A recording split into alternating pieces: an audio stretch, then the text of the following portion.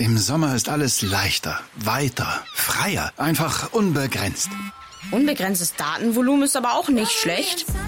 Freut euch auf das, was kommt. Mit Magenta 1 Unlimited für euch und eure Liebsten unbegrenztes Datenvolumen im größten 5G-Netz. Jetzt überall bei der Telekom.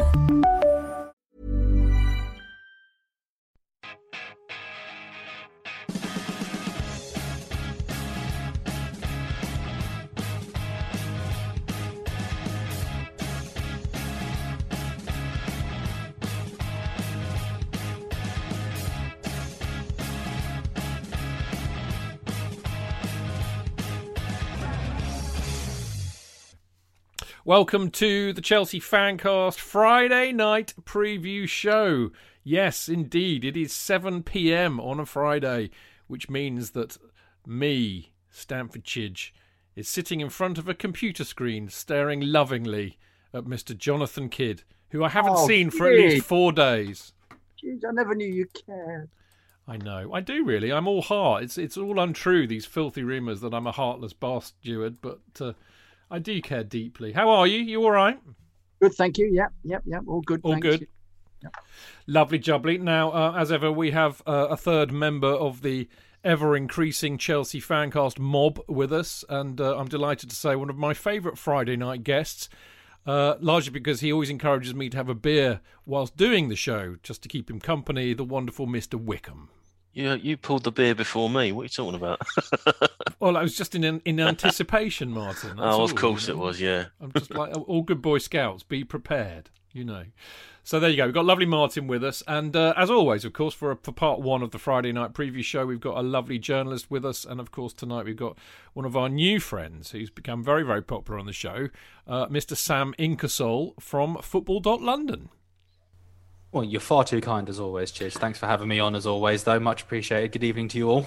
Well, lovely to see you, Sam, as it always is. And we're going to kick off, as you know, part one, all about Chelsea news from the week. Obviously, the big news of the week is how utterly wonderful we were against Atletico Madrid, which, I mean, I have to be honest, as I said on Monday, I think, I had a sneaking suspicion we might... No, you didn't. I certainly said it in a tweet to Mr. X before I can prove it to you. Not that I have to, but I had a feeling we might get something out of it, actually. I really did.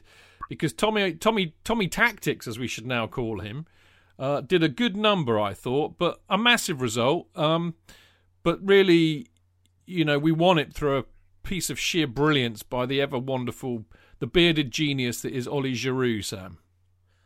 Yeah, it was one of those games where it kind of looked like it was meandering into nothing. Nothing was going to happen, and it was always going to take a moment of genius or a mistake from someone to make the difference. And Giroud popped up with that wonder goal. I mean, but we've seen him do the spectacular before, so maybe it wasn't as surprising as we initially thought. But yeah, Tuchel got it spot on with his tactics. I think he was helped by the fact that Atletico were fantastically cautious with their 6-3-1 formation, essentially, that they were playing. And that was fantastically diplomatic.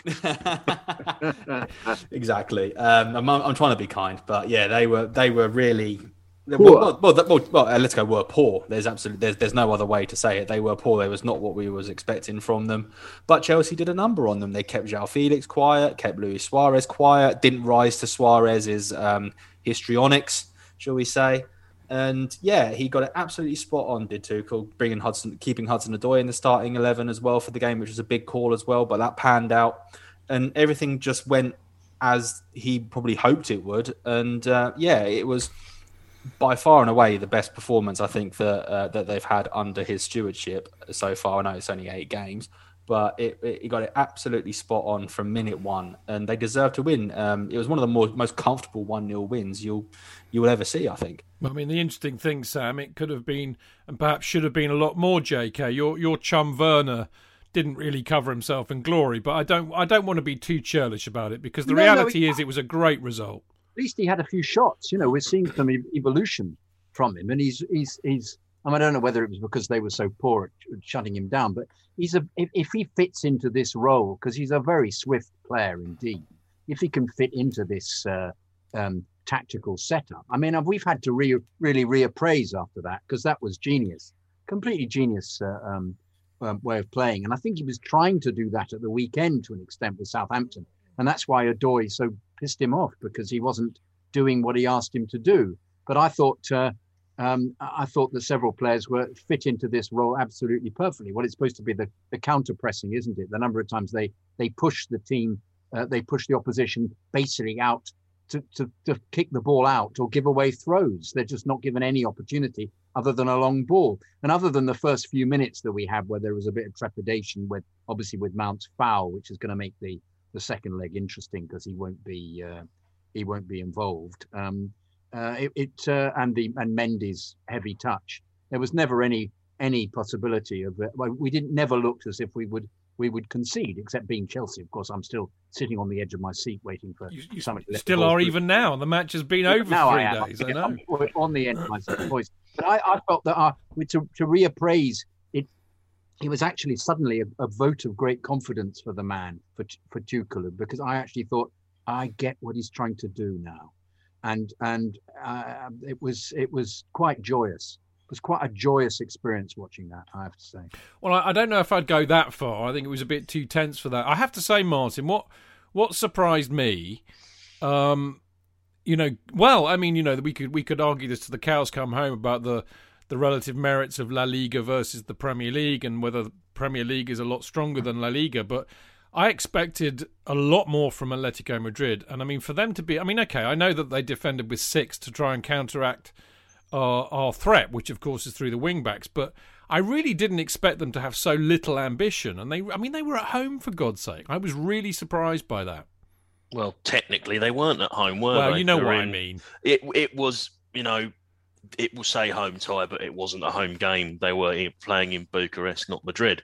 But you are right, and I do agree with you. I expected a lot more from them. I thought João Felix was reasonably quiet. The only noise we heard from Suarez was when he tried to pinch Rudiger's thigh. Naughty. A little bit of shithousery. Dennis Wise, eat your heart out. I don't think Dennis Wise pinched his thigh. Well, didn't he pinch Nicky butt? Yeah, but it's where he pinched him. Nicky's butt? Yeah. Not Nicky's quite. butt. Other side. Nipple, wasn't it? I thought. End of his cock. No, it wasn't, was it? I heard it was a bit low down. It was.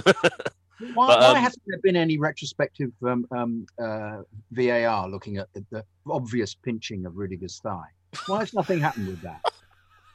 I mean, because you just you don't get done for that. It's not dangerous play. Well, what is it then? You just look like a bit of a bell end. It's Graham Lasseau, who I got to know very well. I worked with him back in 2006, and he's a very misunderstood bloke. He's got a huge sense of humour, and I really like Graham Lasseau. And he told me a hilarious story about when he first played against, I think he was playing for England, one of his first England matches, and he ended up playing against Italy. And he learnt very quickly the dark arts of Italian football, that every time, I think it might have even been Gentili actually, although I could be wrong. But anyway, whoever it was, whenever they got close to him, they would link arms and then basically try and rip the nipple hair away from him. He said it was excruciating, but they were always having a jab at him somehow like that, and it always involved pinching or something like that. But anyway, we digress. Martin and Sam as well, actually, because I think, actually, I'll ask you, Sam.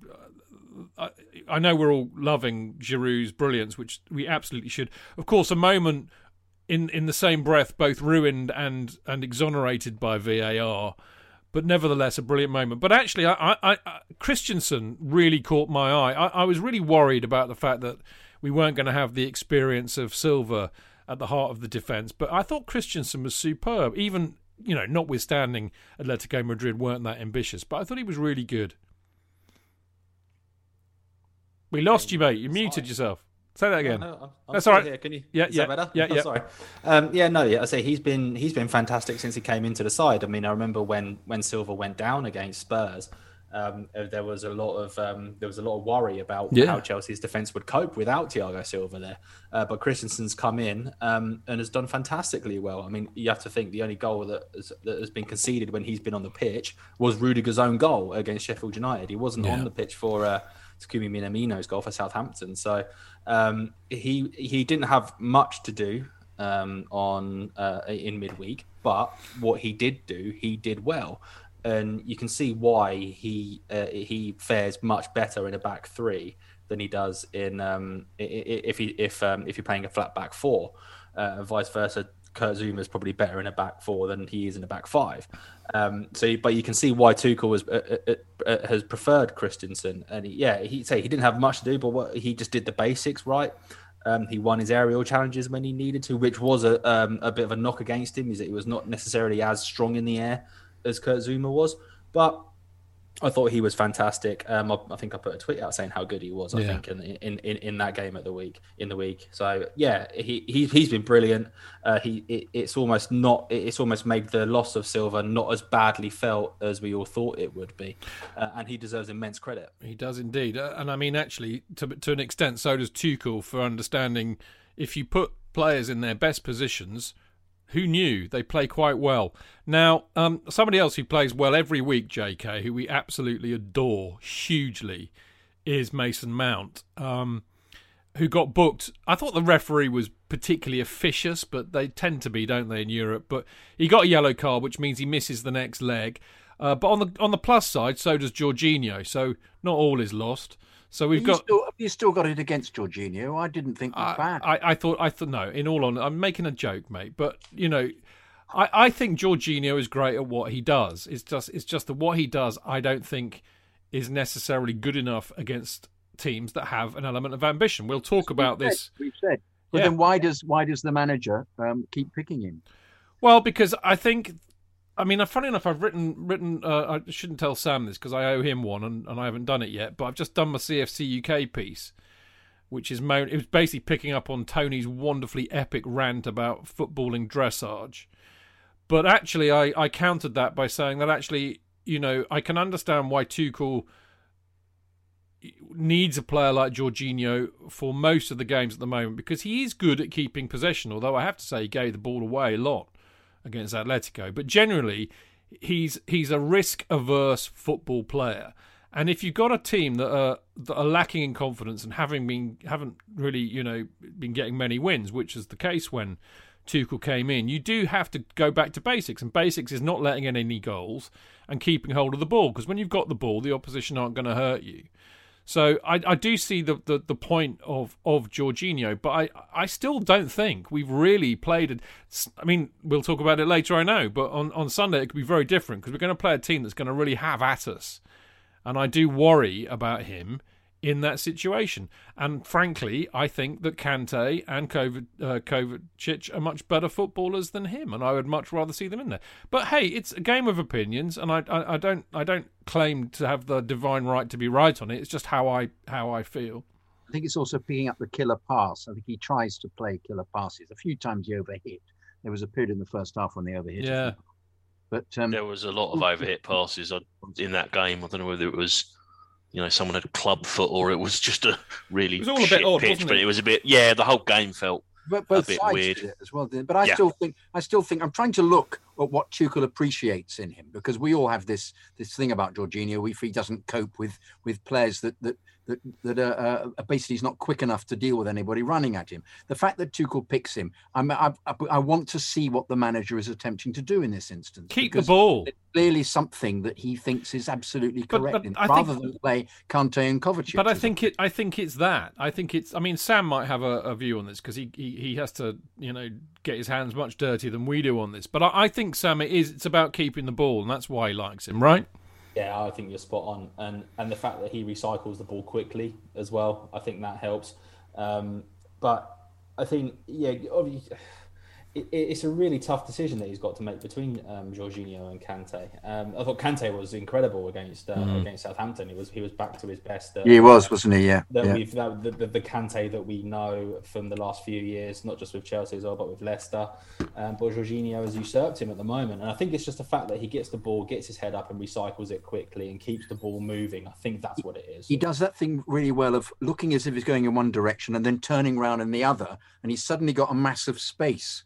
You just think, that's actually quite clever. There's some clever moments in Jorginho's play. But we cannot at the same, in the same breath, we've got to actually, talk about his weaknesses too. And I mean, we've I seen agree, it. We've seen it happen. We've established them. I mean, so many times, smart. I mean, it was really interesting. I thought that Hassan Hutel put 2 men on Alonso, which basically took him out of the game. You do that with. I think that's the thing for me about Jorginho. He's very one-dimensional. You know what you get out of him, and what you get out of him when it's the right game is superb, and there are very few better at it. But if you get a smart manager, you can take him out of the game. You put 2 people on him, you close him down, you put him under pressure, or you just bypass him, you run past him, and therefore. That's what worries me. But anyway, let's not make this into a Jorginho show. I need pick up on a couple of things with you, Sam, that have come to light in Football London, particularly this week. There's some really good stuff that you've been doing, you boys, you and Adam and a few others. Tammy stalling on his contract. I think that got picked up from somewhere else. But of course, the other news is Roman's war chest. And how that might relate to us getting Haaland. So would you like to apprise us of these wonderful, nuanced stories? Yeah, well, I mean, Erling Haaland's going to be linked with anyone and everyone, I think. Well, actually, that's not the case because his agent came out in the week, didn't he, Mino Raiola, and said that maybe, I think, was it 7 clubs could afford him and 4 of them are in the Premier League and one of them is Chelsea. I think striker is still an area that well, I think it's pretty clear that Chelsea want to strengthen is up front. For all, that's not saying that they should sell Olivier Giroud. I think Chelsea should give him another contract. Personally, I'm not sure if that's a controversial opinion or not, but I think they should. I love him. He's wonderful. We'd all love that, wouldn't we? Absolutely. He absolutely should stay for even if I know Chelsea's obviously their policy with offering players over 30 big contracts, etc. But so whatever they do, I think they should keep him. But yeah, Haaland, you've got to look towards the future as well. He is alongside Kylian Mbappe, obviously, is the signing that you want to make. He is the player in Europe that you want to have at your club. He looks like he was built in some sort of laboratory for a striker, how good he is. And it's a bit like Ivan Drago, doesn't it? There is a bit of that. If you're going to push yourself over the top, then Haaland's the kind of signing that you'd make. And we know that Roman's obviously not afraid to splash the cash. We know that. That's not exactly a secret. So whether they can get him this summer, we'll see. But I think if there's going to be the big money signing that Chelsea make this summer, then it will be they'll certainly be chasing after Haaland, but they won't be the only ones. So whether they can attract him or not, we'll see. But I'm certain they need to get top 4. That's an absolute minimum to get that over the line for a start. Martin, when did we start dealing with Mino Raiola? Is what I want to know. I don't think anyone I mean, every time Man United have a bad result, he's trying to get Pogba out the back door there. So I'm not sure we need to be dealing with that prick too much. And plus, our record with strikers is such, I'm still concerned that we'll end up signing the son and getting the finishing power of his dad. So, I'm not sure you could get any worse. I'm not sure you could. Well, then Alfinga Haaland. No, I'm not. I honestly, I don't see how you could even potentially ruin Haaland. We'll find a way. I know Chelsea in their record. Yeah, and then we'll go, who's fucking born in Leeds? I'm not having that. Blah blah blah. I think it would just be. He would be an incredible signing. I think he would. I mean, look. I think what we all tend to forget. We all live in a bit of a fancy football world in our own heads, but there are no guarantees in life about anything. So just because people are really, really good somewhere else doesn't necessarily guarantee that they're going to be brilliant for us. But I think Sam. I mean, picking up from a lot of the writing that's been doing the rounds this week, it does look as if Roman's going to go large in the summer. I mean, we might not get Haaland, but Roman is going to splash the cash. That's a pretty certainty, isn't it? Yeah, I think it is. There's obviously the financial impact with coronavirus, but then it affects some clubs more than others. And I think Chelsea will still be able to buy the players that they would like to buy if they can, obviously, if they're available.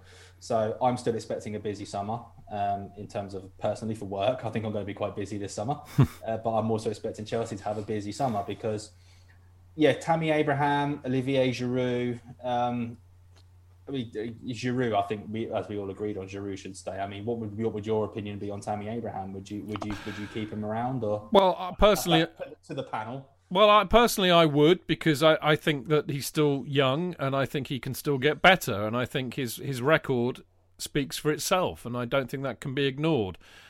But there is an interesting reality there too, isn't there? I mean, we look at Mason Mount and we can say, Jesus, this guy, he's got it all now. I mean, he will only get better, but he's good enough now.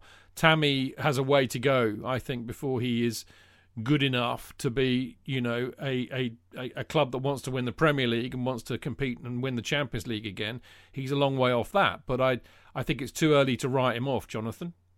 If you bought a star striker, where would Tammy play? Probably not. So therefore, that's where we are. What's the use of keeping him? You might as well cash in on him. Yeah, but I mean, you could say the same about Giroud, couldn't you? I mean, if we buy a new striker, clearly somebody's got to go. It's not going to be Timo Werner. That means it's either going to be Tammy or Giroud. And if it's a choice between Tammy and Giroud, I would let Giroud go. He's going to make the decision, isn't he, by refusing to sign the contract? Yeah, but Matt Law was saying he doesn't think that's right. And I mean, as Sam will testify, Matt usually knows what he's talking about. Yeah. Yeah, he knows a bit more than I do. Well, I wouldn't say that necessarily, Sam, but I mean, I think Matt's a credible guy. He's pretty close to the club. Listen, Sam, we've got to let you go, but before we've got to let you go, Sam. But before we do, have you got any biggies coming up this week? I mean, Adam gave us a little bit of a. He didn't tell us exactly. He actually WhatsApped me afterwards. I still haven't told everybody else, and I don't think it's seen the light yet. But have you got any biggies coming up this week? I personally haven't, no, but Adam does. He's got a couple of interviews lined up, I know, that he's conducted in the last couple of days, so they'll certainly be worth watching. But me personally, well, I'm kind of revolving around matches and things at the moment, and what with the ridiculous amount of fixtures that we've got going on at the moment, it's actually quite hard to try and get your teeth into bits and bobs. Yeah, I bet. All I'll say is just, if you like, give me a follow on Twitter and keep an eye on Football London, and then they can read your column as well, Chidge. They can when I write it, which with a bit of luck will be tomorrow morning, Sam. So who's at the game on Sunday? You or Adam? That's me. I'm at the game on Sunday. So one of us will try and get your all right column up on Sunday morning for sure. Well, look, to all the listeners, make sure you follow at Sam_Inkersol TM, and then you'll get all the latest of what's going on at the Bridge on Sunday. Sam, as always, it's a real delight to have you on the show. We love seeing you. Stay safe, enjoy the game on Sunday, and we will see you back here soon. As always, thank you very much for having me on, mate. Appreciate it. Good to see you all. Brilliant stuff. Right, after this very short but very sweet break, we have the return of a legend, a Chelsea FanCast legend, even though technically he was never part of the Chelsea FanCast. All will be revealed after this break.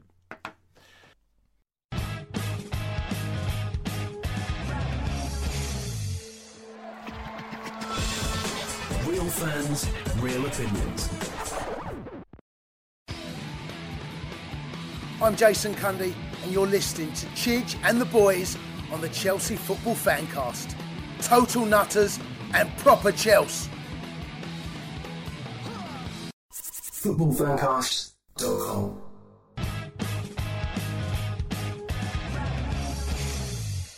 Right, welcome back. This is the Chelsea Fancast with me, Stamford Chidge. Him down there, the coiffured Mr. Jonathan Kidd. Whoop. And the lovely, intelligent, the brains of an otherwise no-brain outfit, Mr. Martin Wickham. Been called brainy before. You're very kind. You are. Now, of course, every week on the Friday, we like to get an opposition fan in where we do this. The Opposition View. And this week is a real treat for me and Jonathan in particular, because basically we've pilfered the idea of doing a Friday night preview show from our previous incarnation on Love Sport Radio, which we miss hugely. One of the reasons why we miss it hugely is because some poor, unsuspecting, lovely, professional broadcaster used to have to put up with us, absolutely ripping out of him and behaving very, very badly. And amazingly enough, he still likes us and he still talks to us, and he actually has agreed to come on tonight, and his name is the wonderful Aaron Paul. I've never been called the wonderful. Well, you are wonderful, mate. We loved you, mate. I'll take that. Thank you, mate. Thank you. It's a pleasure to be back after what 2 years? Is it 2 years? Oh, 2 years since I left. Wowzers! 2 years since I left Fastball. 2 years since I joined the dark side of the corporation and rejoined the corporation and you know. I wanted to ask you about that because you know obviously we made you famous when you hosted the Chelsea Fancast, but you really are famous now. You're on the BBC, mate. Good God, what's happening? Yeah, it's amazing how it's all taken off. But yeah, I'm one of the voices at the football on Saturdays. I cover a lot of VFL. I cover mainly Football League. I've got a new show. I'm actually on the radio tonight at 9 o'clock, BBC Radio 5 Live. So we're wow. Is that the squad? Yeah, no, 72 plus. It's the Football League show with so we've got Danny Cowley, Glenn Murray, we've got Ryan Lowe, Plymouth manager, and we've got the new Wimbledon manager, Mark Robinson, as well. So beefy show, beefy pod. We're loving it. Well, I'll tell you something. You know, I was in a terrible mood the other day. Terrible mood the other day. Right? And you know, sometimes you just need to find something that really cheers you up. And I thought, what would do it? And you know, a lot of people would you know fire up incognito mode on their laptops and search for something that's potentially, you know, let's just say, you know, on the other side of what we're looking for. This is a family show. Dark web, yeah. The dark webs, yeah, that's right. I went into YouTube and I just searched Jonathan Kidd animation reel. And I swear, nothing gives me more joy. J-Cat, I've got to say, mate, I miss you terribly. Oh, I thought you were going to say so much, man. Bangers and mash. I thought you were going to say. Oh, I miss you. I miss Clayton. I miss Mark. Jeez, there was a point in time when Mark used to bring that stylophone every week, and he started singing Chelsea Rent Boys, and obviously that's just Ofcom. I was like, no. There's such a good video on my Instagram. He's like, dun, dun, dun, dun, dun, and he builds it up, and he's like, Chelsea. I'm like, no, and you just see me hit the dump button and Paddy just screwing in the box. But you know, we had such a good year together. We had such a good year together. I mean, literally, it was like a bike ride to Banana Hill, wasn't it? It was like a bike ride to Banana Hill. That's so true. We had fun. It's really funny, actually, because you mentioned Paddy. Paddy, are collectively our long-suffering producer on Love Sport. And, you know, we had a vote this week on the Monday version of the Chelsea Fancast as to whether... Because, of course, Paddy's also a Man United fan. Yeah. You know, and who should we get as our Man United opposition view, Aaron or Paddy? And you got the vote unanimously. Much as we love Paddy, you won hands down, mate. That's because he's more Aggie than me, and you don't want Aggie. Like he'd just sit there and go, for fuck's sake. And yeah, but no. He'd just say potato. Well, I wouldn't go that far. You know, I can't really sort of just say something like that. I can. He literally just sit here and get ag. I'll give you a bit of it. Well, I'll try and give you a bit of insight and sort of my thoughts on things. But yeah, it's good to be back. It's lovely, Aaron. It's lovely to see you. But I mean, I have to say, you know, on a serious point, I'm delighted to see, you know, how well you're doing on Five Live, and you're doing some great work there. And it's lovely to see some good things happening to good people. You know, particularly after I got the tin tack from Love Sport, you know, my career's obviously gone down the toilet. Everyone. I'm not bitter. I'm not bitter or envious at all, mate. Because it's called budget. You deserve it all, mate. You deserve it. At the end of the day, look, you know, I can probably talk about it. I can probably talk about it now. It's 2 years on and everything. They've paid me and all that. But the fact of the matter is that some slippery nonce decided he wanted my job. And so he decided to undercut me and do it for a cheaper price.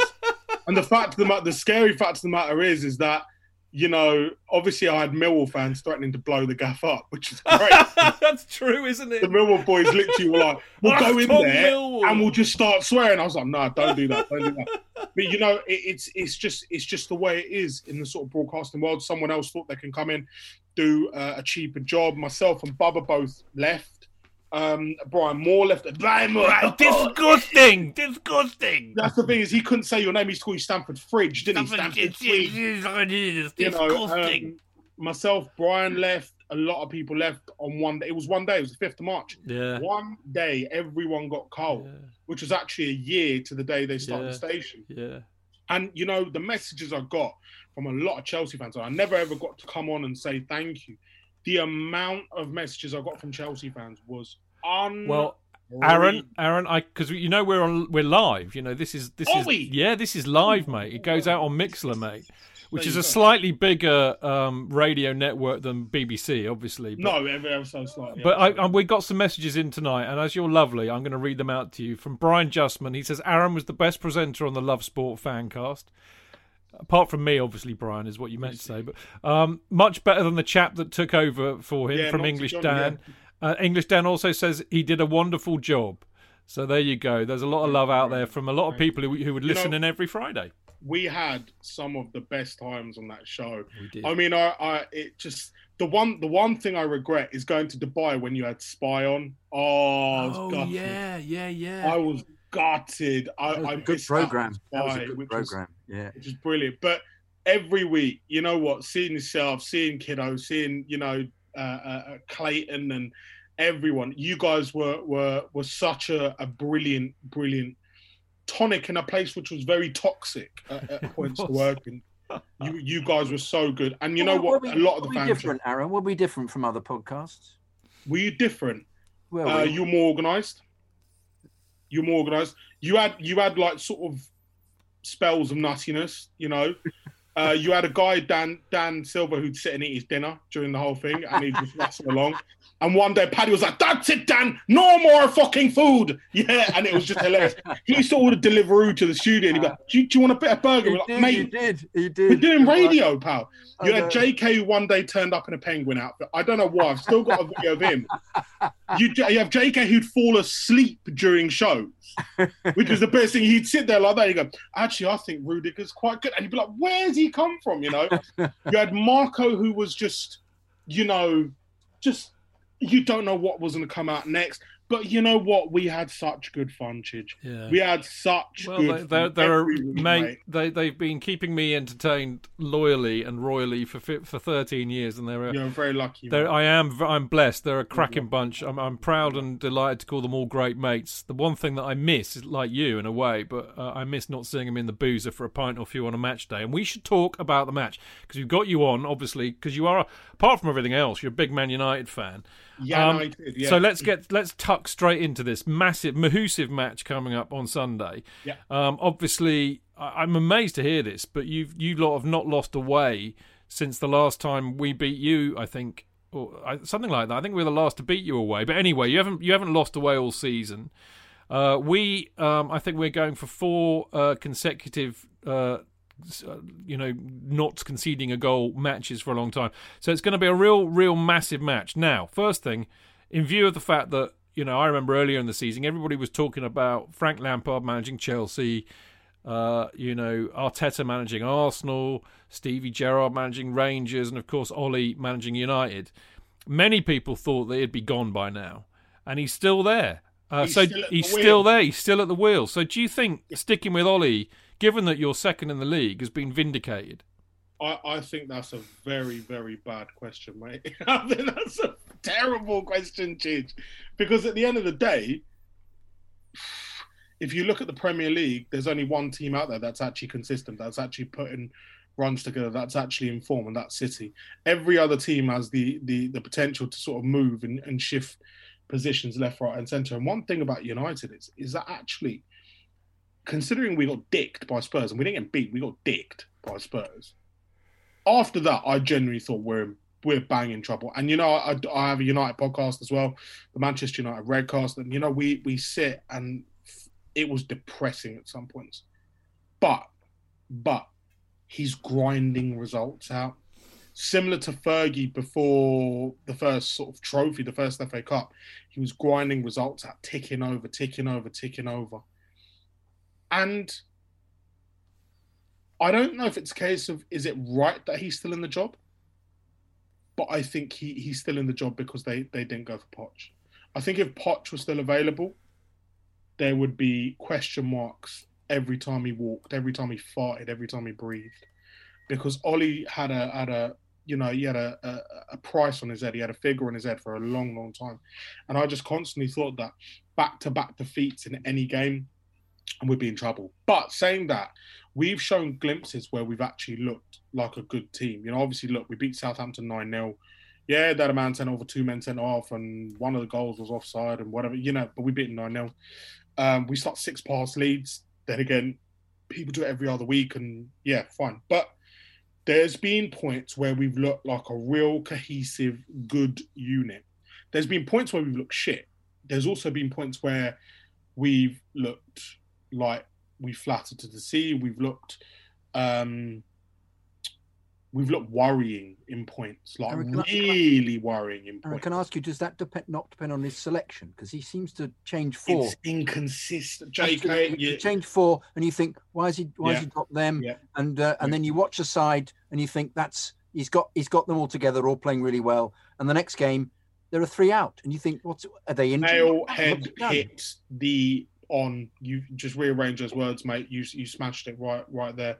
You know, the back line, you look at it, Eric Bailly, you know what? He's an absolute nutcase, but he's our nutcase, and we love him. He's an athlete.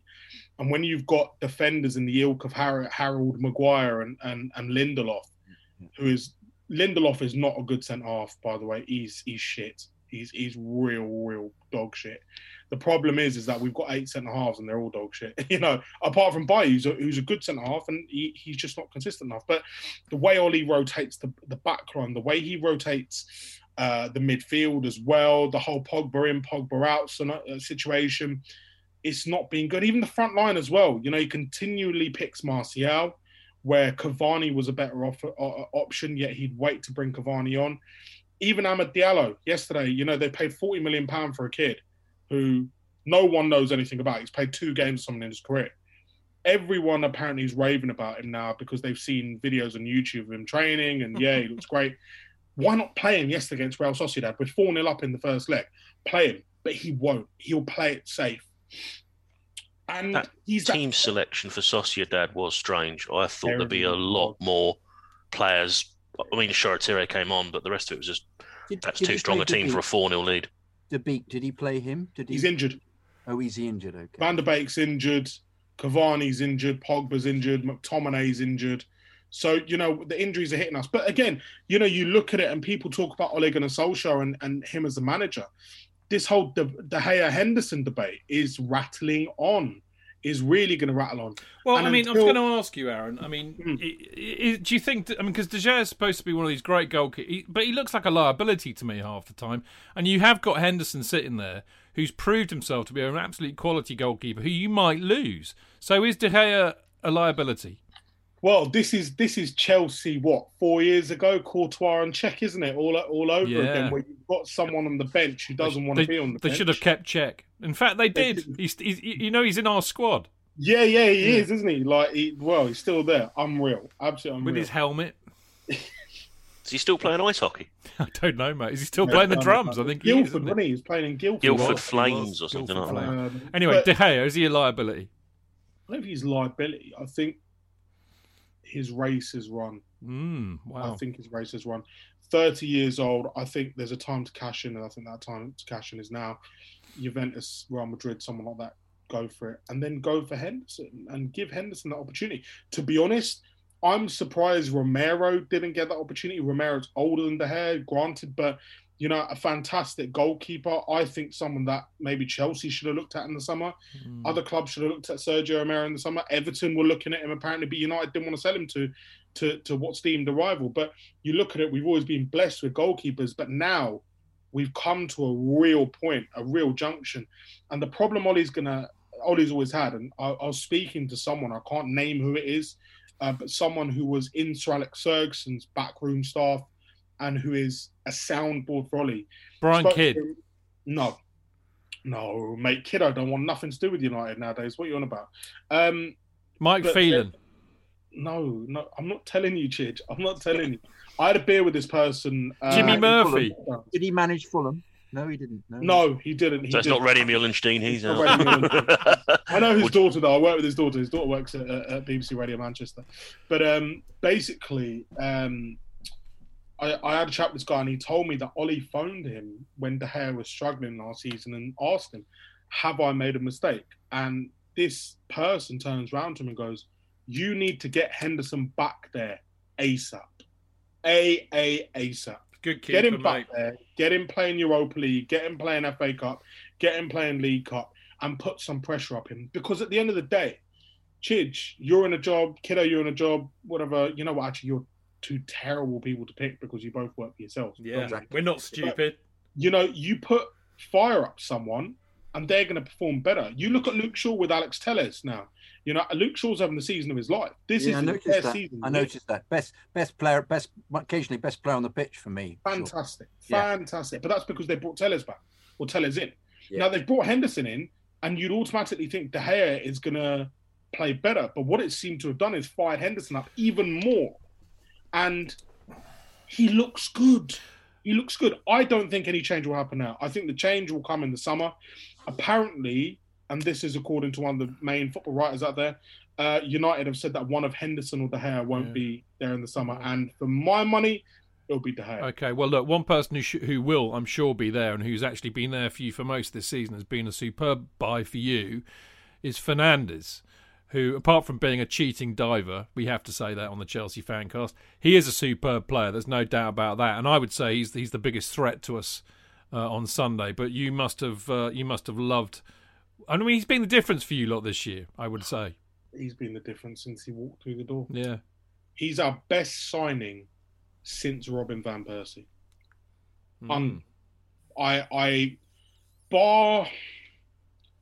You look at the players who've had an impact. No one in those, however much we've spent since Alex Ferguson retired, the only player that's come close to actually putting in the amount of effort is Ander Herrera. But he was blessed with less technical ability and less skill. Bruno Fernandes has been absolutely unreal. He carries our team. But there's that old thing where you'll have rival fans turn around going, oh, well, if you didn't have Bruno Fernandes, you'd be fourth or something like that. Well, you know what, mate? If my auntie was my uncle, she'd have bollocks. Thank you. Something like that. It's like when, De Gea was saving us under LVG and Mourinho, people were like, oh, if you didn't have De Gea, you'd be relegated or something like that. This is why you buy those players. This is why you scout those players and you buy those players. Yeah. And if you look at United over the past few years, we haven't signed the right players. We haven't bought the right players. But this is fair play to Ollie. He's picked the right one. I have to say, Aaron, sorry, go on, JK, go on. You do buy a large number of players, don't you? They do. They did. No, they did. Now they're taking their time on everything, and it's becoming painful. We're missing out on people left, right, and centre. Yeah, but I mean, Aaron, I have to say, for a team that are second in the league, albeit this is a very weird, screwed up year, and we all know that, you sound a bit depressed as a United fan. I expect you to be a bit more chirpy tonight. It's not about being depressed. It's the fact that if you look at it and you ask anyone, you ask a blind man what United need, they'll tell you they need a centre half. They'll tell you they need a centre half. Yeah. Yet again, we're pissing around. We're wasting time. Like we did with, missing out on Upamecano by any chance? Well, missed on Upamecano. I think the one that we missed out big time was, I think we missed out on Van Dijk back in the day. We missed out on Van Dijk. We missed out on Alderweireld as well when he had that clause at Spurs. Apparently they wanted him, but then Daniel Levy and whatever. But again, we're playing this game again where we're hoping to drive people down. Look at Sancho. 2 years to sign a player. They might go in now, and granted, they might get him 10 million cheaper or 20 million cheaper, but there's a chance they might pay over the odds. Here's a question for you, because I think what I'm hearing here, which is quite interesting, is a remarkable similarity between our two beloved clubs at the moment. And I wonder if, because our transfer policy is absolutely why we're in, frankly, the mess that we're in, even though, we'll probably scrape through to get top four again. But all the revolving managers has caused us to buy some really daft signings and we can't get rid of them. And that's because the business wags the football, the business tail wags the football dog. Is that the same that's happening at United? Oh, mate, we're a glorified cash cow. Yeah. We are franchisees. That's what we are. It's an absolute disgrace. Tell you what, you want proper football fuckeries? I'll give you a class bit of football fuckeries. United's record shirt sponsorship deal with Chevrolet ends this coming summer. This was a deal that was brokered by someone at Chevrolet and was deemed so bad that he got sacked 6 months later because it was a record deal. They didn't need it. They didn't want it. But General Motors sacked the guy off. United now have been sat there, and their biggest thing is we need a shirt sponsor. Who are we going to get in the front of the shirt? Who are we going to get in the front of the shirt? They've done a deal with Chevrolet to extend the shirt sponsorship to New Year. What does that mean? That means that next year they'll release 3 new kits, but they'll want fans to buy a new set of kits in the summer and a new set of kits in January at £75 a hit. Scandalous. Yeah. So that's Scandalous. 450 quid on shirts they want to sell. They're trying to double the income, bang, bang, bang. It's all about money. It's all about money for the Glazers and for their little rent boy guy, Ed Woodward. That's all it's ever been about. And, you know, this whole kit sponsorship thing, it's a disgrace when you think about it. Surely the FA should step in and go, you know what, no kit sponsor changes during the season. How can you change kit sponsor in January and go, here, fans, we're going to print a new kit with Saudi Telecom on the front. Get your new United shirt. Sack off the Chevrolet one.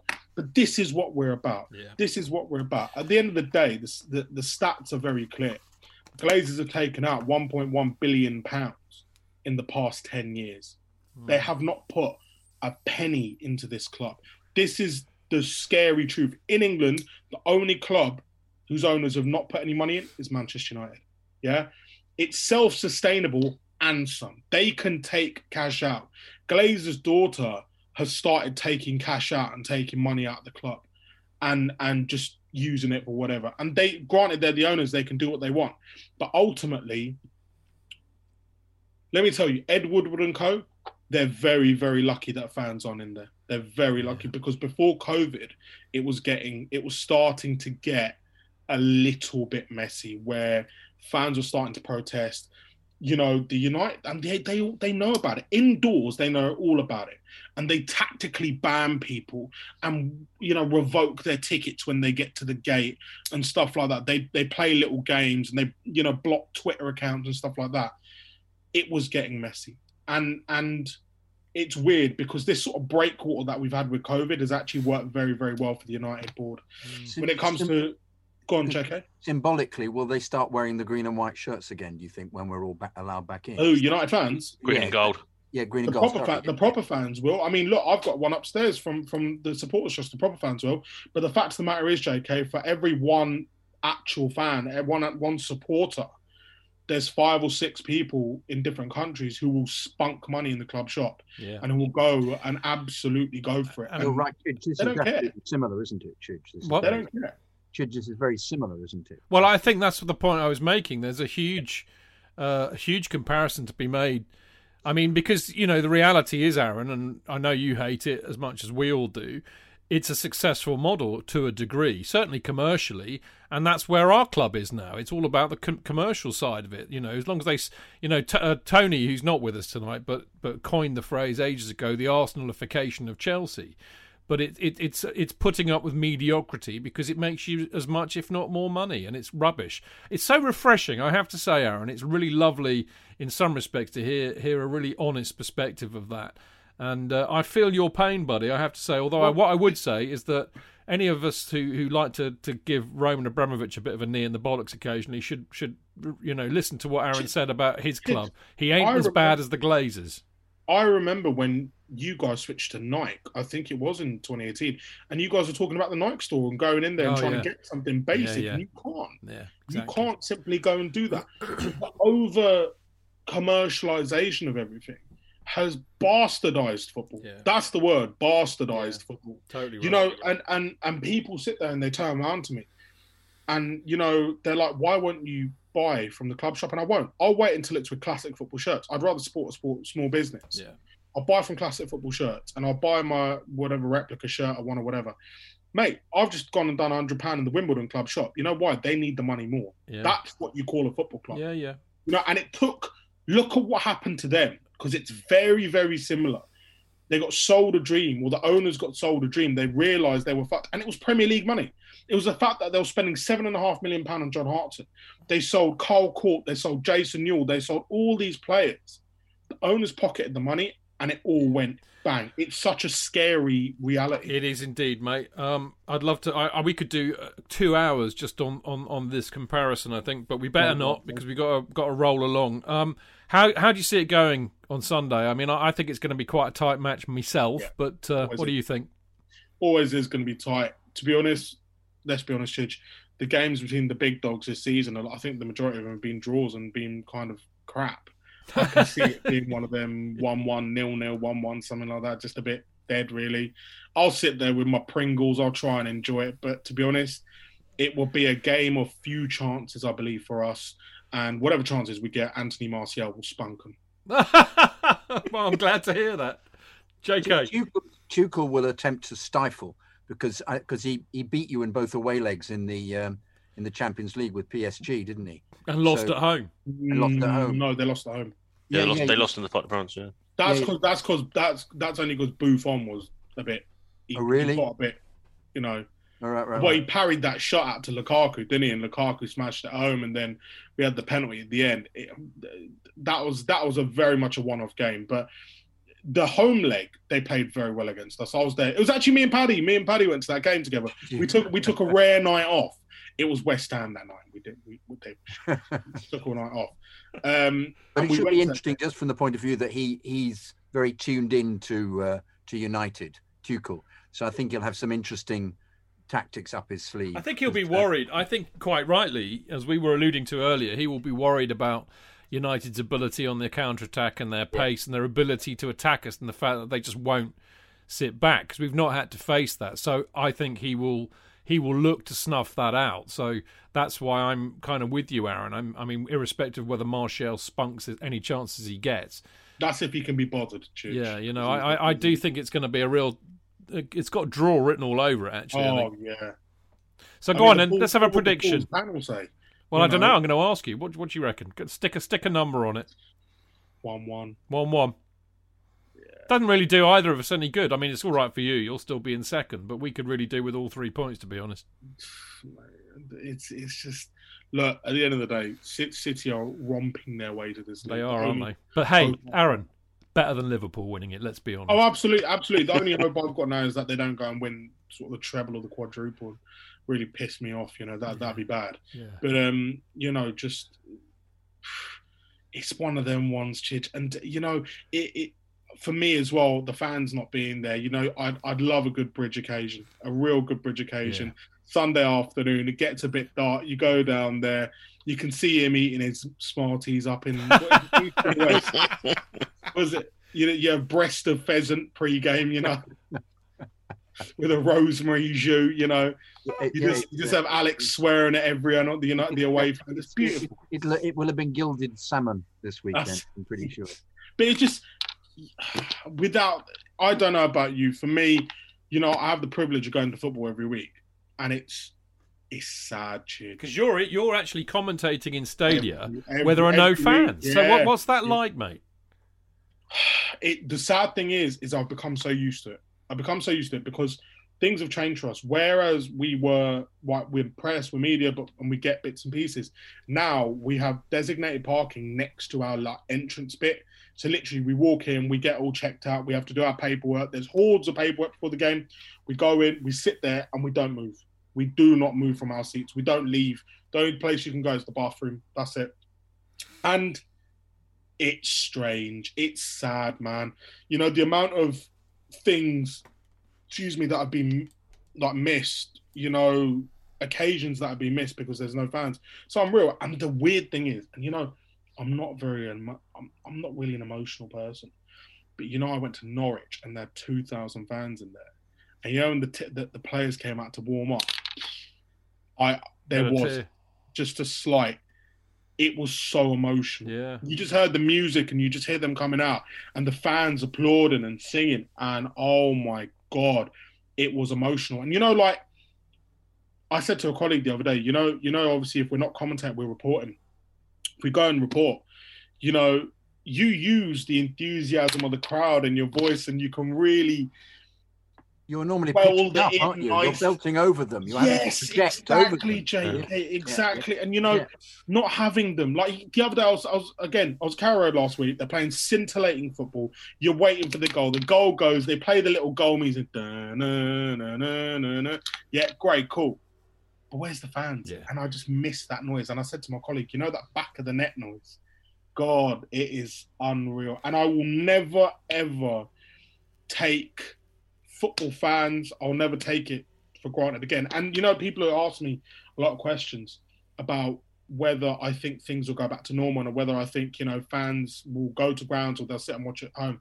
Do you know what? I think grounds will be even more packed. I think the demand for football in grounds will be even bigger, and the atmospheres are going to get better. They're really going to get better. It may well be true that. I think it'll be like Chelsea Moscow Dynamo in 1946 after the war, where there were 120,000 people there, and they all came on the pitch and watched by the side of the goal, because it was the first game after the war.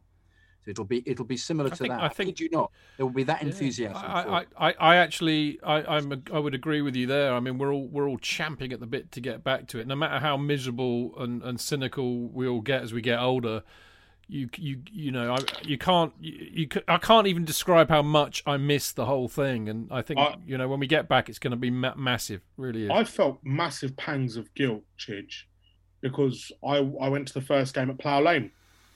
I covered the first game at Plough Lane, and I felt enormous. And every time I go there, I feel a lot of guilt.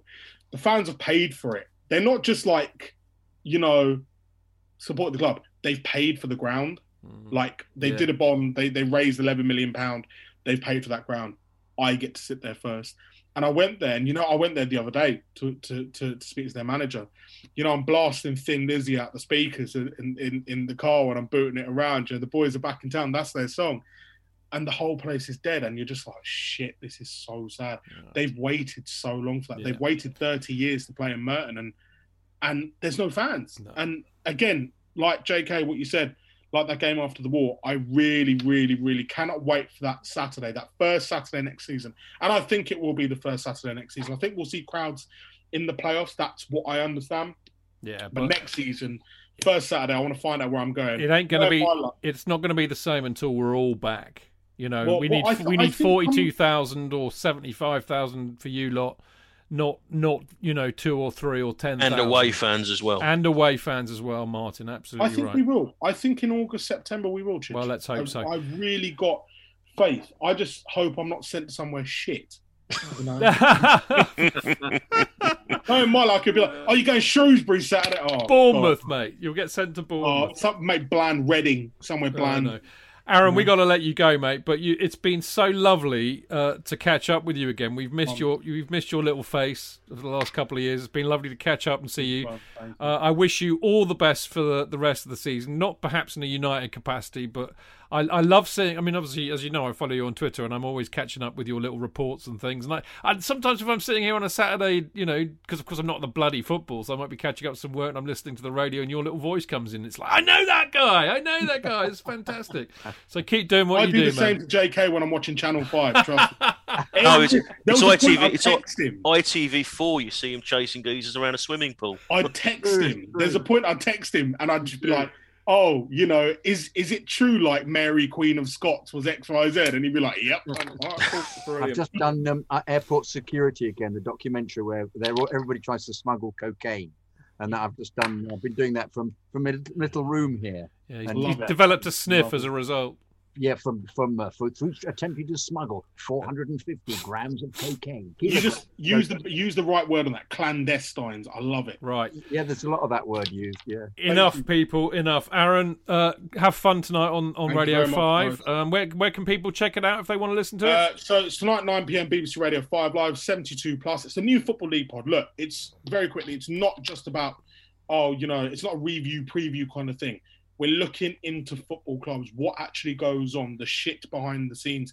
We have a real good panel with us. Lyle Taylor, Joby McAnuff, Darren McAntony, Peterborough United owner, is always with us as well. Ryan Lowe, the manager, Glenn Murray, loads of people. This week, Danny Cowley, Mark Robinson, the new Wimbledon manager, Glenn Murray, loads of people on. And you can catch it on BBC Sounds as well. 72+, BBC Sounds. Trust me, it's a good listen. If you don't like it, then... Tough. Write me a letter. Well, give me a call. If I don't pick up, don't call back. Brilliant. Aaron, take care, mate. Lovely to see you. We'll hopefully speak to you again sometime soon, but you take care. Great to see you, mate. Cheers. See ya.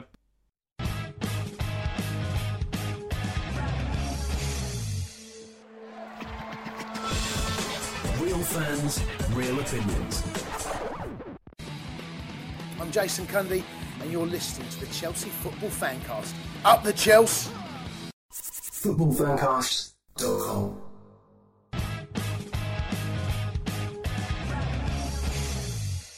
Right, welcome back. This is the Chelsea Fancast, the preview show of a Friday evening, horribly over budget as we often tend to be. But I have to say, JK, with good reason tonight, because Aaron, how lovely to catch up with Aaron again. What a lovely bloke. Oh, God, yes. Well, it was really interesting actually to not have him pushing the show along and allowing us to speak, and him having an opportunity just to get his own back. To an extent. Yeah, talk about United.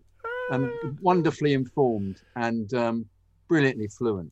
Brilliant. Yeah, he's a really interesting He's guy. done really, really well for himself actually since so Love well, Sport. He's better off out of that madhouse, and he's now doing proper work, which is really good to see. Anyway, right, it's our turn now. I've got obviously I'm Stanford Chidge, as you all know. Jonathan Kidd, you just heard from there, and of course the wonderful Martin Wickham.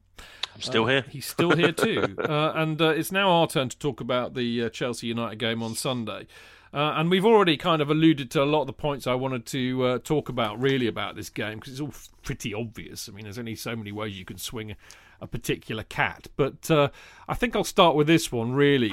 Given United's proclivity to attacking, Martin, and the fact that we haven't really faced, I don't think yet, apart from, oddly, Barnsley, I suppose, who Tuchel himself admitted was the most difficult match he's faced so far. They are likely to attack us. So I do wonder whether he will start with Jorginho, which kind of picks up on what we were talking about earlier, and whether he might start Conte and Kovacic. Yeah, well, I've certainly said a few times, Jorginho is a horses for courses player, and he looked good on Tuesday because Atletico sat back and he wasn't pressured. We know United will attack. We know they will pressure. And we know they'll look to hit us on the counter. So if he does get put under pressure, he could be susceptible to giving the ball away, being forced into a mistake. So I think it's something that he will consider, whether he decides to bring Kante in with Kovacic. I don't know, because it can't really argue against the fact that he has played and we've had some very impressive results, and it was capped off on Tuesday with what happened there. I know, it's a tricky one, isn't it? Because it's not black and white. It's full of nuance, JK, as we were kind of saying earlier on, wasn't it? I don't think absolutely. I don't think he's going to play he's not going to play a 4 at the back. It seems obvious to me now that he's now settled for the. It's working. It's working. We've got a team that won a league title after a switch to 3 at the back. Yeah. We have got key members of that squad still there. We've got Dave still there. We've got Alonso. Christian settled in well the season after and looked like a fish out of water when it got switched back to a 4. And I owe the man a massive apology for some of the stick I've given him on here, as you might have seen on the WhatsApp group Tuesday night. But fair enough, though. Fair enough. It's not performed well in a 4, has he? No, he hasn't. But it's not, rather than dogmatically sticking to it, it's immediately switched to a 3. And as a result of how he's played, we haven't had to rush Thiago Silva back, which is. I wonder if Silva will actually get back if Christensen plays as well as that, because he's a slightly more sprightly alternative. I mean, having said that though, Silva is a really class player. Rolls Royce, mate. Absolutely, yeah. And once he's fit, he will play, because there will be an absolutely stupid schedule to the end of the season. But he doesn't need to be rushed back. He didn't need to be rushed back on Tuesday. He doesn't need to be rushed back on Sunday. But he's definitely not in for Sunday. No, and if he's fit if he's ready for, say, Thursday or the game against Everton a week later, great. Yeah. But no, we don't have to play him every single game if Christensen is looking as composed as he has. Don't you feel that after the game during the week on the Tuesday, that one's perception of actually what Tuchel is doing has changed because Southampton was so awful? But we now see that he's constantly thinking about ways of using this 3 at the back, and the fact that they completely prevented Atletico from getting the ball forward and pushed them out. He will have come up with a plan to deal with United, specifically because of the experience that he had last year beating them in the Champions League. So I'm just intrigued as to see how he could then make that work. Well, it's a good question. It's a really good question, because I think I think, of course, he will. But if the players don't do what he tells them to, it all goes to tits up. As we found against Saints. Well, also, if the opposition manager comes up with a plan that he hasn't thought of, like Hasenhüttl did with Alonso, it all goes to shit. So, I mean, that's the thing with football. You've got to deal with what's happening in front of you in real time. But I think, just to pick up on one of the things that you were alluding to, JK, one of the things he's got to do, in my book, is to come up with a way to deal with United's counter-attacking. I mean, so far, we've dealt with that really, really well. And I think that's very much fundamental to having three at the back. But, of course, that means the wing-backs have got to do their fair share of defending as well. The other thing is they've gotten, and this is interesting, actually, because Fernandes is a very clever player, nay cheat.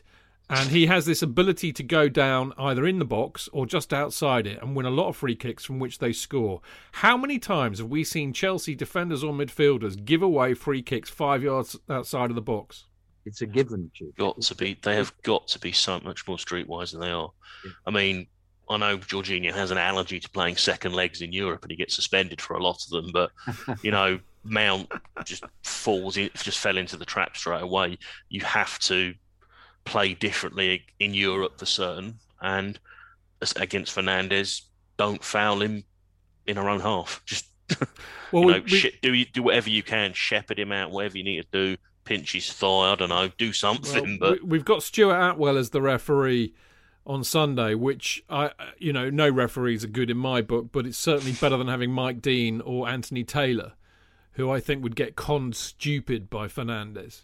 Or Atkinson, who just is too far off the pace of the game. I can't get my head around Atkinson because he looks Atkinson was old 10 years ago when Ferguson slagged him off and he's still going. I don't understand that. Well, he also looks like Dr. Mart, which really unnerves me. So I keep thinking Dr. Mart's kind of donned the black gab. But, I mean, that's... Can I just ask a question for a second here?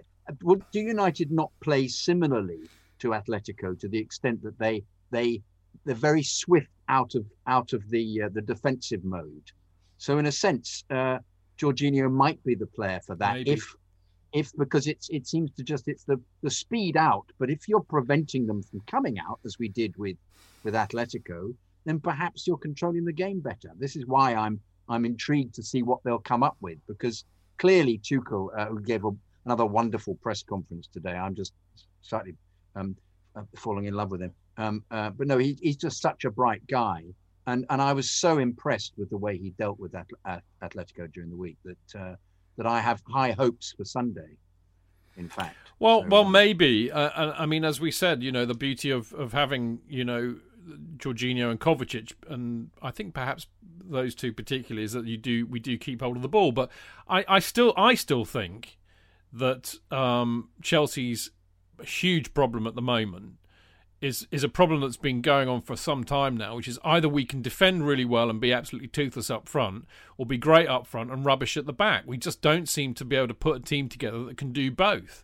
And I think that everything that, quite rightly, as I said earlier on, quite rightly, what Tuchel's done, he's looked at it and said, this is a side that can't defend. We're not going anywhere unless we learn how to. So I'll shore up the back first. Let's go to a back three. I look like they've got the players that can play a back three. We'll do that, and the rest will follow. And I think this is what leads me to think that we could be in for a draw here on Sunday, because I still think that unless it all mysteriously clicks, because this is what I can't understand. Well, I think I can, but you've got Werner, Abraham, Giroud, Pulisic, Havertz, Ziyech, Hudson-Odoi, Mason Mount. You've got players here who you would say these guys know what they're doing. They're great. They're great up front. They're creative. They can score goals, and that's true. But they clearly aren't. Maybe the problem is that we don't have that service, that link from midfield to attack. And when you've got, whether it be Kante, Kovacic, or Jorginho in the midfield, the only kind of creative force is coming from the width in the wing backs. It's not coming through the middle. We're not linking up the midfield with those great attacking players that we've got. But isn't that also to do with the fact that we can't shoot? I mean, we keep going back about Well, I agree. There's all sorts of other reasons too. Like, they're all in horrendous form. They can't hit a cow's arse with a banjo, etc., etc., etc. But I do think there's a systemic problem too. And I think that we just don't have enough creative midfielders. I mean, if you go back... I mean, we say it like a bloody broken record on this show, but if you go back far enough, Mikel and Makelele were the only two kind of what we would call bona fide defensive midfielders that we had playing regularly. But everybody else that played in the midfield was capable of connecting the play and scoring. Essien, Ballack, Lampard, to name but three. And I think that's the problem. And I mean, it really grinds my gears, all this talk about, we got to buy another world-class striker. We got to buy another world-class centre-back. Why aren't we looking at the midfield? I think the midfield is the bigger problem area. Or am I just nuts, Martin? I just don't answer that. Oh, it's a rhetorical question, was it, bastard? I'll do my best. So, I just think he started with the defence, getting that sorted because it was an absolute joke at times how exposed they were, and to do that, he's imposed discipline in the midfield, defensive discipline. As a result, creativity has taken a back seat. I mean, yeah, we could buy, like I say, I think we curse strikers. We've been doing it for years. It's not a new thing. I don't know who would come into that midfield and make an immediate impact, but that's what we're going to find. That's what we're going to find out in the summer, I guess. I don't think we have the players. I mean, one solution that's been positive, which I don't think is a bad one, actually. It'd be interesting to hear what JK thinks of this. But, we said it on the show donkeys ago. Even if he's playing this 3-4-2-1, maybe think about playing Mount as one of the midfield too with Kante, or it doesn't really matter. Kante, if you've got Kante, Jorginho or Kovacic as one of them, any one of those three, stick Mount in next to them, and then you've got more forward momentum and creativity from the deep-lying midfielders. You can stick... one of the things that people are always criticising Chelsea for at the moment, which I think is absolutely valid, we've got too many bloody number 10s. So, recognise that. Mount can play anywhere. He's that good. It's like Kante, can play anywhere, really. So maybe that's how you deal with it. Move Mount back and have, say, Havertz as your number 10 with Werner or whoever. He wouldn't be as good as Mount, though, playing at that position. Well, this is therein like, yeah, I totally get it. But you know what? You know this very well because you're old enough to remember. Am I? You are. I'm not. I was only 1 year old when this happened. But, you looked at the England 1966 World Cup winning team. You didn't necessarily have the best 11 players in the world playing for England. What you had was the best team. And what Ramsey did was he moulded a team that fitted together and worked really, really well. And that's the art of football. It's not about having the best 11 individuals on that pitch. And if you've got somebody like Mount who is good enough to be able to play anywhere, yeah, he might be brilliant as the number 10, but you've got other players. Pulisic can play number 10. Havertz can. Ziyech can play in that role. So maybe you make the best team by having Mount come back a bit and be that link that we so desperately need, I think, between midfield and attack. Just mentioning Ziyech and Havertz, when they came on, I thought they were liberated. They looked absolutely at ease in a way they haven't done. Well, yeah, slower football, not enough. It's not aggressive. People aren't pressing them. No. I mean, they're European players, and they get more time on the ball, and they don't have some hairy-ass agricultural player up their arse, do they? No. Of which there are many. Which is why British football is the greatest football in the world, because even the shit players have a chance. God love us, mate. There you go. I don't know. It's all very crazy. Now, listen, we were talking about up front. I think if we were being utterly objective, we would say that even against Atletico, we were creating chances and not putting them away. So we're still being very, very wasteful up front, which begs a humongous question on the basis that if we're going 3-4-2-1, then we would imagine that Werner will be one of the two up front of that three. And no doubt Mount as his partner. So who gets the striker, the lone striker role? Is it Giroud or Tammy, JK? I would play Giroud after his experience during the week, just because of his ability to snatch the moment, which I'm not convinced at the moment Tammy is up for. But I don't know. Once again. Will he surprise us? Will he come up with a combination? He might play Pulisic and then have not have a central may have a false nine. You never know what he works out. In which case Odoi would play. For Odoi right wing back, Pulisic would have to be the false nine in the middle, wouldn't he? At least Pulisic's fit, and if he's been playing well enough in training, he should get a nod. At least he'll get a go. He'll come on. I'm not convinced Ziyech will, but no, I think he'll try and play the side. I thought he'll play the same side actually that he played during the week.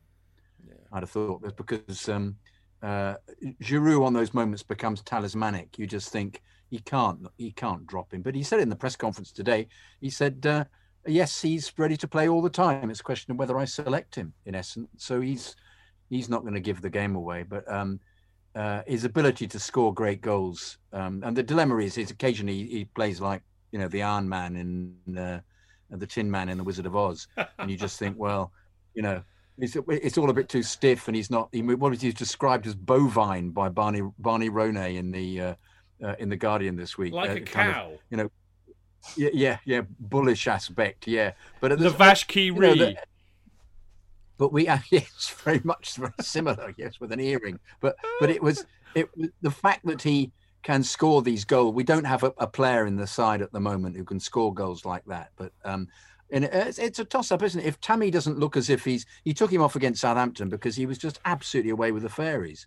But if he wasn't contributing anything and took him off at half-time, everybody was saying it was his injury. He wasn't injured. It was completely that he wasn't involved in the game. So when Tammy's involved and if Reece James plays and comes on, or even with Hudson-Odoi, he gets into he's so much quicker than Giroud. He puts himself about a lot more. But at the moment, to me, that's not enough. It's about scoring these goals from the edge of the area that nobody else is contributing, or that kind of magic moment which Giroud can conjure up. But really, to the essence of it is that neither of them is actually good enough for me to the kind of player that needs to be there, like a younger Aguero or something, who would just from every angle hit the target. That's what we're after, and that's what we need to aspire to get the club playing elite football again. I mean, having said that, though, we might have a run in the Champions League this season because of his tactical excellence. We will find out.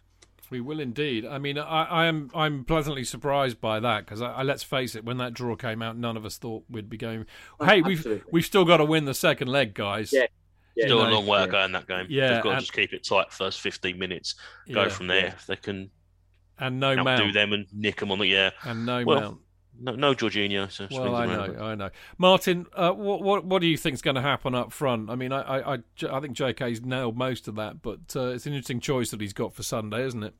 I think against a lummox like Harry Maguire, I think Giroud can make him look very silly very quickly because he's deceptively strong. I think it's the ultimate, Cavalier versus a Roundhead. I think was it the Cup semi-final? Did he score last Cup semi-final? I can't remember. All I can remember is Mount scoring that great goal. I remember Mount scoring, but I'm pretty sure either he put himself about and Maguire made a dick of himself or scored an own goal. I can't remember which, but I think initially it will be a physical battle.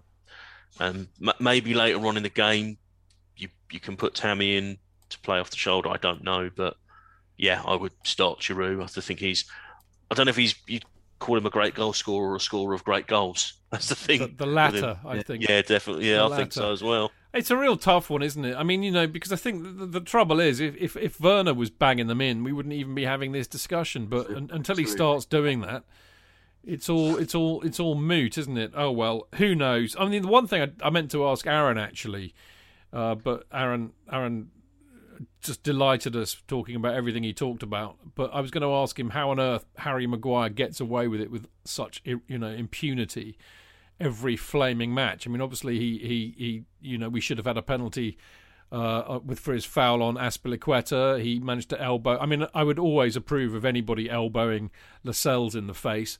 But that aside, that should have been a penalty for Newcastle last week. Martin, I don't like him, I have to say. As a footballer, I don't think he's very good. And I think he's a snide arse as well, as are most of the United players, but Maguire particularly. Not forgetting the fact that he nearly castrated Michy Batshuayi and got away with it even after a VAR check. Absolutely right. Right. He's just overrated player with an England tax on him. I think he's a bit of. I mean, I don't want to go down the the whole football Twitter thing, but you do see Man United fans just posting pictures of rusty refrigerators when they want to describe him, which is quite amusing. I'm not a fan. I think he's a snide he's snide. He's overrated. Bit of a lummox. He's been peculiarly protected by the ref, isn't he? That foul he did the other day when he just barged. He's not that kind of player, JK. Is that well? You What wonder the most stupid expression in football. Yeah. By the way. Yeah, which was first coined after Ryan Shawcross broke a geezer's leg. It's a load of bollocks. Yeah, exactly. Yeah. Hey ho. Well, look, let's hope if he does do anything nefarious, which of course he's bound to do, it actually gets picked up for a change and we benefit. So, JK, how do you see it going, my old China? We're going to win, We're going to win. 5-1, JK, this week? 3-1. 3-1. Yeah. I'm not going mad this time, but 3-1. No, 3-1, mate. It's a tad optimistic, as much as I love you. Martin, what do you say? I think we will both end up cancelling each other out, but I can't bring myself to say we're not going to win, so I'm going to say 2-1 Chelsea. Okay, well, I'm going to... I just think that, United have not lost... I mean, here we go. 19 Premier League games unbeaten. Began at the Bridge with a 2-0 win in February 2020. But they've not lost away all season, which is frightening. We're aiming to keep our 4th consecutive home clean sheet in the top flight for the first time in 3 years. I just think this has got draw written all over it. I mean, plus the fact that we couldn't hit a cow's arse with a banjo, as we keep saying. So I'm thinking, and Cavani's out for them as well, which I don't think that will help them particularly. And I think there's a doubt about James as well. But I think this has got draw written all over it. I'm going 1-1. Much as it pains me to say it, because I'd love to smash the Manx as I always do, but I'm surprised they played. I'm surprised they played as strong a team as they did on Thursday. I don't know why the hell Bruno Fernandes was even on the bench, let alone starting. So, with any luck, we can eke it out late. But I think it is going to be an attritional game either way, because I think we've had a bit of a mental block playing Manchester United for years. This predates. This goes back to when Conte was in charge. Well, Martin, we couldn't win. Last time we beat United in the league was in 2017. Yes. 4-0, wasn't it? No, 1-0. No? No. Well, the 4-0, we beat them in that the was league. the season before, yeah. Well, we keep beating them in the Cup with disgraceful, regularity, which is wonderful. But the 4-0 was, I think that would have been Conte as well, wouldn't it? That was his first time against United, and he humiliated Mourinho in more ways than one. Don't you remember? Yeah, but I do. But then I also remember we went to Old Trafford, played rather timidly, and lost 2-0 on the verge of the title.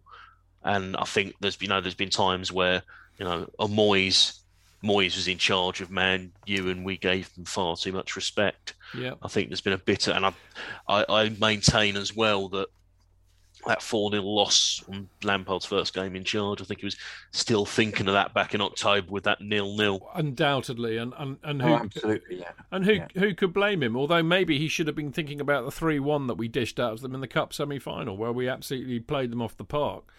But the reality is that they've had the Indian sign on us for a while, and I mean that's interesting actually, because our record against Man United in the Premier League, I think it's still the best record of anybody against Man United in the Premier League.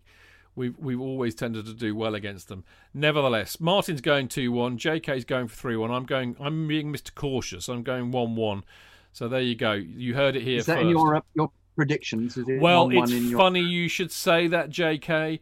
I haven't as yet made my predictions, but I can give you all an update on the Prem Predictions League, because we've been a bit remiss in this recently, and last week was quite interesting. I was shocking, and then it all started to come rather good, but I'm still languishing in 19th place. I am, however, above some fellow fancasters, it being Mark Meehan, who's in 22nd, and Tony Glover, who's in 25th, and somebody called Jonathan Kidd, who is 30th. But you are picking up, actually. You're no longer bottom, although Chev and Harry joined about 3 weeks ago, so obviously you have a bit of an advantage. But you got 72 points, including 28 bonus points for predicting that Man City would score the quickest goal. I've done it again. I think they'll do the same again. All right. Well, that's an interesting point actually, because if we do beat United, West Ham have got City, so that will be good for us because we'll go above them and we need to. But anyway, you're in 30th, but you are doing better than you were. That's for sure. Above me in the Chelsea Fancasters Select Mini League, Dane Whittle is just above me. Dane is remarkable. He's up and down like a yo-yo, but he's in 18th. I'm in 19th. Martin had a shocker. Martin was in the top 10 not that long ago. He's now down to 14th. And the leader of the Chelsea Fancast pack is Marco, who's in 13th. So Martin, explain yourself, because you've been our most consistent and best player up till now. I did warn you I was due some shit weeks. I've had about 3 in a row now, so looking to turn it around this week, but no doubt I've probably bollocksed it up somewhere and backed Everton to do well, and they've let me down like they usually do, the fuckers. Yeah, well, you got 39 points last week, and I got 107, and JK got 72, so that is shocking. You're dead right. That's not good. Anyway, the people who are doing really, really, really well. I mean, Joe Mingola, bless his little heart, he's still way out in front. Remarkable, absolutely remarkable bloke. He's way out ahead. Josh Wadsworth is in second. Jarek Koska is in third. These guys have consistently been there or thereabouts. Freddie Carberg got more. I mean, he got, I think, 372 points a couple of weeks ago, which I think was the most points that anybody's got in a week in the entire thing, not just our league. So I think Freddie will be earning himself some money for that performance. But the best performer of the week, and someone again who has been just utterly brilliant and consistent, is the lovely Claire McConnell. She got 223 points last week, and she's in fourth. But our top 10 are phenomenal. I'll just read you a few more. Chris Thomas is in fifth, Ash Pinto sixth, Freddie Carberg seventh, Jay Hines is in eighth, Steve Burton is ninth, and Supreet Manava is 10th. But I don't know how you lot do it. You put us all to shame. But there you go. What can I say, boys? We must do better. I'll try and spend a bit more time looking at previous results and whether players are injured and that kind of thing, which I think is essential. I think you need a bit of research into this. I tend to go on gut instinct, or even I go on 1966 results, right about that era. I go, what happened then? How did they go? Leeds. Leeds. Do you know what? I mean, Joe is in the Discord group, as you know, and I often talk to him about it, and he will confirm that there is no rhyme or reason to this whatsoever. I think what he's done is he's playing a percentage game now because he's got a healthy lead. But the reality is, I mean, for example, Leeds are unbackable. You cannot predict. One week rubbish. Yeah. I think it's really difficult this year because football is really difficult to predict this year. We've never had a season like this. And the one thing I would say is I completely missed how badly Southampton's form had tailed off. Yeah. I've only just picked up on it now, which means they'll probably start fucking winning again. Hey ho, it's great fun. I have to say, our Prem Predictions League has been... I'm going to put more time into it as well. I'm going to take 10 minutes to do the predictions rather than 5. I still do my fastest scoring team by literally I blow it up on the computer screen, so all you can see are the fixtures, and then I whiz my mouse around, shut my eyes, whiz the mouse around, and then stop it, and wherever it is nearest to, that's who I shit you not, because I Sheffield United, bollocks, I'm doing that again. Because I tell you, it's more bloody effective than actually trying to work it out sensibly. So there you go. It's like the equivalent of pinning a tail on a donkey, mate, with your blindfold on. So there you go. What do I know? I've one other bit of news before we disappear and leave you to your weekend is that I have some great news coming for you, I think, next week. But I've done a deal. In a Harry Redknapp style with a football memorabilia company where basically you buy tickets. It's effectively what they do is that they have, like signed shirts, framed signed shirts, all this kind of thing, and you pay about $5 for a ticket and you go into a draw, and they do a live draw on a Wednesday, and you have a chance of winning, and it'll all be Chelsea memorabilia. They do it for lots of other clubs, but it'll, for us, like an Eden Hazard signed shirt, for example. So there you go. So there'll hopefully be news of that on Monday. Well, that sounds interesting, yeah. Well, that's what I said to this lovely bloke called Bill. That is, in fact, his name. who was a lead supporter who set up this company, and I was saying, well, I think all kind of like real supporters that I know, we all love memorabilia. I mean, everybody that I know who really loves it, they've got signed shit. Everybody I know has got signed shit.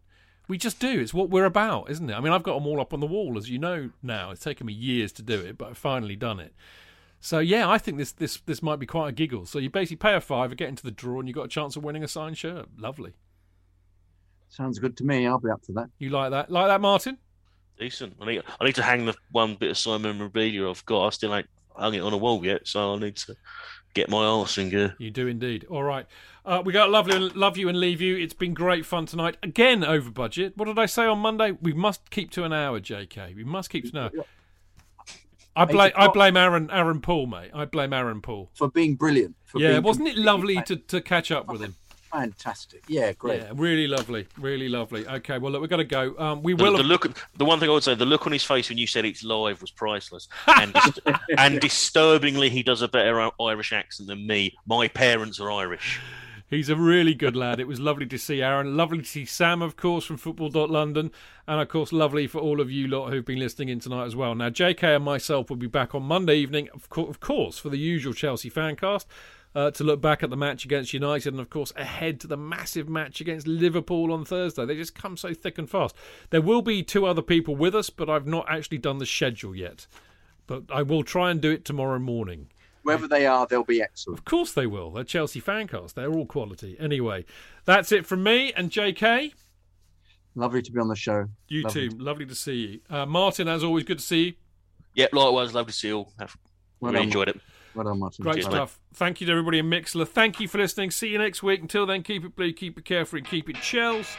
Up the Chels! Up the Chels! Can you do, boys?